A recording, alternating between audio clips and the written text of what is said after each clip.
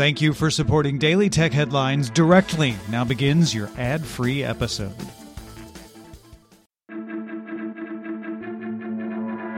These are the Daily Tech Headlines for Friday, March 20th, 2020. I'm Rich Straffolino. Microsoft announced a new version of its graphics API, DirectX 12 Ultimate, which unifies a number of hardware features to make optimizing games for the Xbox Series X and modern GPUs from NVIDIA and AMD easier. DirectX 12 Ultimate includes support for Ray Tracing 1.1, which no longer requires GPUs to ping a CPU for better performance, as well as variable rate shading, mesh shaders, and sampler feedback. AMD will support DirectX 12 Ultimate on cards based on its RDNA 2 GPU architecture, with NVIDIA supporting it on GeForce RTX cards and newer. DirectX 12 Ultimate will be released later in 2020. Following discussions with EU Commissioner Thierry Breton, both Netflix and YouTube committed to efforts to reduce internet bandwidth usage by their streaming services. Netflix said it will reduce bit rates to cut traffic on European networks by 25%. YouTube will switch all traffic in the EU to standard definition by default. Uber CEO Dara Khosrowshahi said on an investor call that ride volume has dropped by up to 60 to 70% in cities hit hardest by COVID-19, such as Seattle. Khosrowshahi stressed that even in a worst-case scenario of rides down 80% for the year, Uber would still have about $4 billion of unrestricted cash in the bank and a $2 billion line of credit. The company is also considering using its network to deliver needed items like medicine and basic goods. An Amazon spokesperson confirmed to CNBC that Amazon Prime Pantry, which launched in 2014, is temporarily closed in the U.S. due to higher order volumes tied to COVID-19.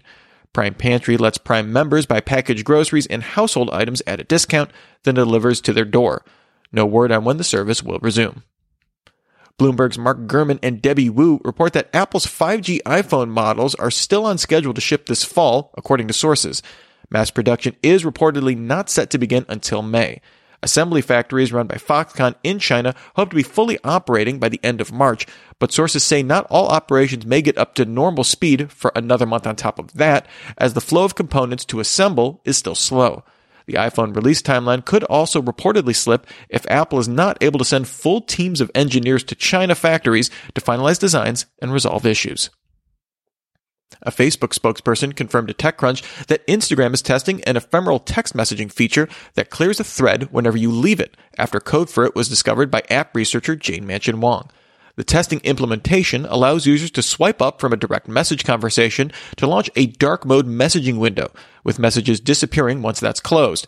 Currently, the function is in internal testing only, with no word on when or if it will launch. Storage Labs launched its blockchain-based tardigrade decentralized cloud storage service. This offers up to 19 petabytes of available capacity using nodes run by individuals and organizations, with about 3,000 users on the platform from its beta release.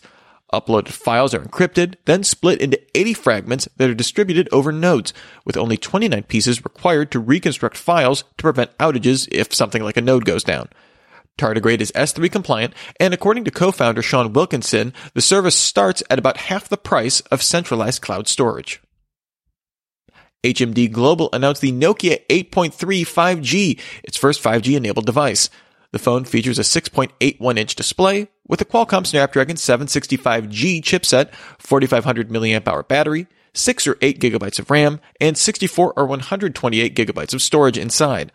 On the back is a 3-camera array with a 64-megapixel main sensor, a 12-megapixel ultra-wide-angle lens, a 2-megapixel macro lens, and a 2-megapixel depth sensor. The Nokia 8.3 5G goes on sale this summer for €599 for the 6GB model and €649 for the 8GB model. Organizers for the Game Developer Conference announced the event has been rescheduled for August 4th through the 6th at the Moscone Center in San Francisco. Called GDC Summer, the event will feature technical content, a new series of micro talks and fireside chats, as well as career development sessions. And finally, Razer CEO Ming-Liang Tan announced the company is repurposing some of its manufacturing capacity to make surgical masks. He said the goal was to donate 1 million masks to health organizations around the world, with an initial shipment planned for Singapore. Remember, for more discussion of the tech news of the day, subscribe to Daily Tech News Show at dailytechnewsshow.com. You can find show notes there and links to all these headlines there as well. Thanks for listening. We'll talk to you next time.